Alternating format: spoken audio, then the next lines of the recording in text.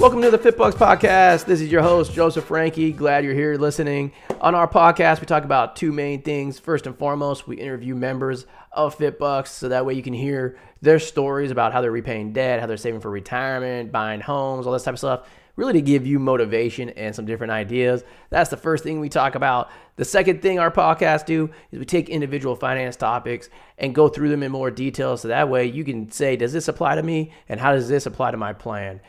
So if you have questions or you want to sign up for FitBUX's, you can do so in the show notes, fitbux.com. Build your profile, schedule a call. We'll be talking to you soon. Enjoy the episode.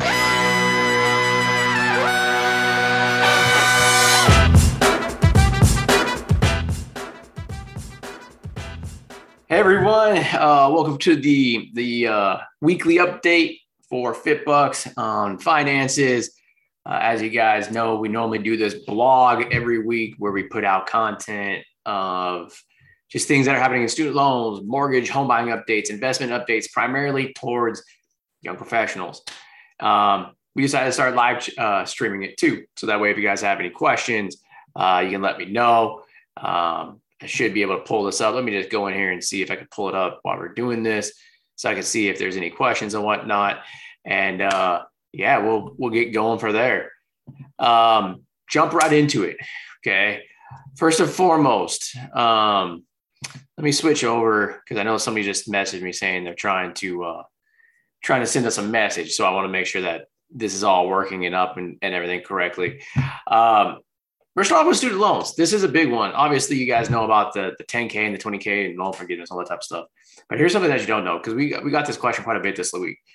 Parent Plus loans.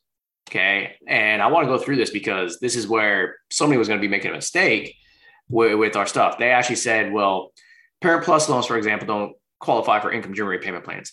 And so they were going to be paying them off, right? I think this person owed something like $100,000 on their Parent Plus loans. So they're going to be paying them off because they don't qualify for IDR. And they had saved for the last 3 years, and it wasn't 100 grand. I'm sorry, it was probably about 50 grand, but they had saved for all of COVID, and they had the $50,000 to pay off the loans once they start back up and repayment starts, and they were going to pay off the parent loans prior to the loans kicking back in, so then they can focus on their other loans that they have for school, and that would have been a big mistake. And the reason why I'm saying that is because as of what we know right now, Parent Plus loans qualify for this 10K or 20K in forgiveness. And so the parent gets the $10,000 forgiven off of that amount, and the student borrower, the new grad, gets $10,000 forgiven also. Both people get forgiven. So before you just go off and pay this Parent Plus loan off, this person could have got the $10,000 forgiven. So instead they're pausing, letting the $10,000 get forgiven, that frees up another 10 grand in money that they can now use that they had saved to pay off their other loans that they had.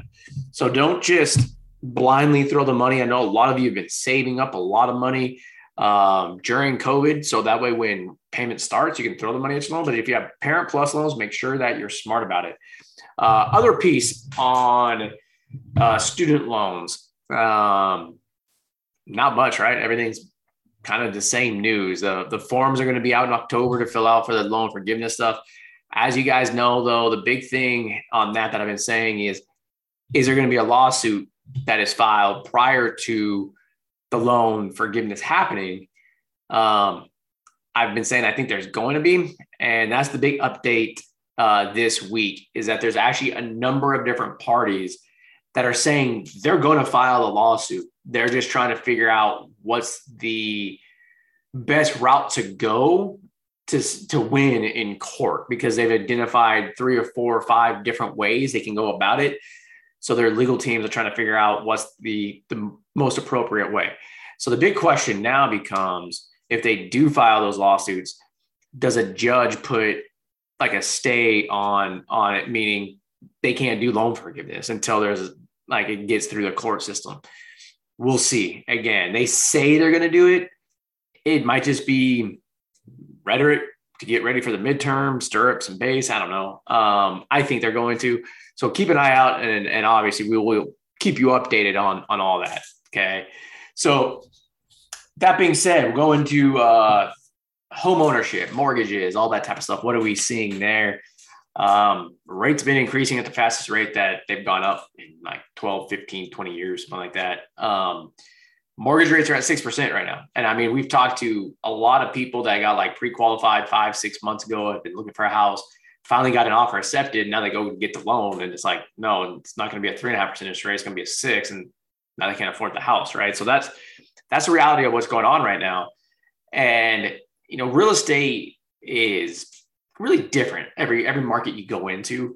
So I'm going to talk about some general numbers because we're starting to see the recession hit. And you guys have seen in the weekly updates in the past, some of the live chats that I've done about we're going to be hitting a recession. Like, that is my opinion. I'm pretty confident on it. We're technically already in a recession, but I'm talking about seeing asset values go down. And then once they go down, we hit the recession because of how much money is in the economy. You're going to see, and when they cut interest rates, you're going to see it go through the moon, like real estate prices and stocks and all that stuff. But we're going to see this massive lull and boom. That's my opinion of what's going to happen. Back to mortgages, though. These are some of the stats that came out this week. None of them are good. Average existing home sales are down 20%. That's not good. New home sales, so these are like new construction, is down 30%. Again, not good. Okay.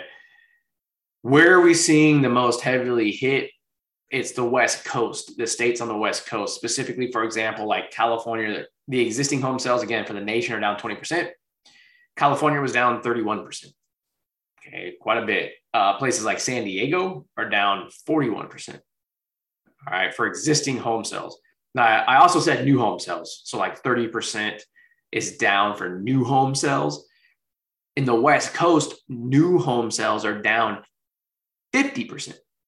Like, that's massive. So we're already seeing the real estate market get hit on that 20% on the West Coast pretty significantly.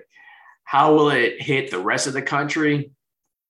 We'll see. I know every market's different, but like, for example, where we live at, we're seeing houses stay on the market longer, but they're not really dropping in price. So there's that. Now, if you are home buying, we are going to be doing a massive live chat coming up on Thursday. We're going to be actually doing this every quarter in our FitBUX's finance group on Facebook. And then we'll be putting it on as a podcast and everything else too. But every quarter, our new mortgage and lending partner, Neo Home Loans, his name is Josh. He's going to come on and give just updates about what he's seeing. And he's also going to be sharing some stuff. We're going to be doing a separate podcast or live chat also with him. So one quarterly update, but then we're also going to have him coming on and doing intermittent things about like, hey, look, there's an investment opportunity, or this is how you can actually buy a house right now in this market and still give a seller what they want, but save a ton of money. So there's different tricks and tips that he's going to go out and provide for us on that. So, you know, keep an eye out if you guys want more information on the housing market. You know, that's coming up this Thursday, I believe, Thursday morning, and we'll be live chatting. You can watch the replay. We'll be putting it into a podcast also. So, you know, make sure you check that out. Last up on the docket for today, for updates, investments. The same thing with real estate. I look at it and I say, what are the tailwinds and what are the headwinds? So when we're investing, when I look at stocks and stuff, you look at a company and you say, the tailwind is like, what's going to drive this thing up? A headwind is, what is it fighting to go down? Okay. When I look at the market, especially the stock market, I can't really tell you any tailwinds in the short run. Now, long run, inflation, I think, is going to make everything just like stupid expensive. But right now with what I'm seeing in the market, some of the valuations have gone down. I still think there's still a lot of fluff in the market. You know, I go out and look at consumers. I don't see them spending. I've gone out, just my personal observations. I travel a lot. You guys know this. So like, I've been in Texas, California, Michigan, and Florida all in the last 3 to 4 weeks. restaurants you go into are dead. Most of the time, these places have wait lists that I've gone to. No one's out buying anything. I walked through a mall the other day on Labor Day. No one was there. Like, I don't know, a lot of stuff gets bought online now, but I started looking at earnings reports and stuff from companies, and I started hearing from people I know that ship things, and they're saying how like they have empty containers, like they're not even filling their containers on shipping boats. Like I don't see anything driving the stock market up between now and like the end of the year. If not that, like, sooner or later, I think it's going to be going down. But like I always say, you can't time it. Like it's going to go down, and in some time it's going to go up because of, in my opinion, what they're doing with stimulus. So again, that's why you start dollar cost averaging, and that's for money management. Unless you're like a real investor, then yeah, you're doing it full time. You're doing all that stuff. Like that's different. I'm talking about like for the most of us that are just trying to get a decent return on our money, put it in, keep putting it in. But some other statistics because I've had some questions. I actually just got a question over on Facebook. Like, why do I think the markets are going to keep going down? What are some of those headwinds? For example, this week, $18 billion was taken out of the stock market. That's a lot of money. Okay. Companies are laying off employees left and right. A lot of tech companies are laying people off all over the place. Okay.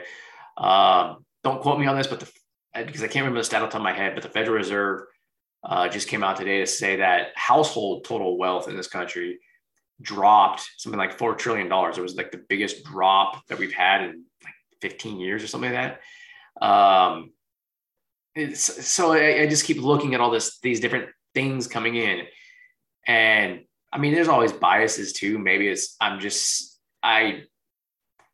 looking at this and I'm like, this is going to get ugly. And so maybe I'm only looking at things that are catching my eye that are ugly. But I've talked to guys that I know that are on Wall Street still, and they're just like, yeah, long run is going to be, it's going to be good. But in the short run, there's going to be some pain. So again, that's what we see. But this week, this is where it's like, you can't time this stuff. You from Monday or Tuesday, Monday, Tuesday, I can't remember day, but through midweek, the stock market was getting slaughtered. It was down a lot. And then Thursday and Friday, it went right back up and actually ended the week 2% up relative to the week previous. You can't try to time this stuff, right? Just put the money in, dollar cost average in your 401ks and your IRAs. And then if you're doing investments on the side, then figure out what you want to do with that money. But like retirement accounts, Roth IRAs, just keep investing. You're good to go. So that is the weekly update from a financial perspective today of student loans, home ownership, mortgages, investing. Like I said, guys, we'll be having Josh come on to do our quarterly just synopsis of what he's seeing in the real estate market coming up on Thursday. That's going to be hosted in our FitBUX's finance group on Facebook. Of course, we'll be dropping that into a podcast afterwards. And again, thank you for joining. We'll be talking to you guys soon.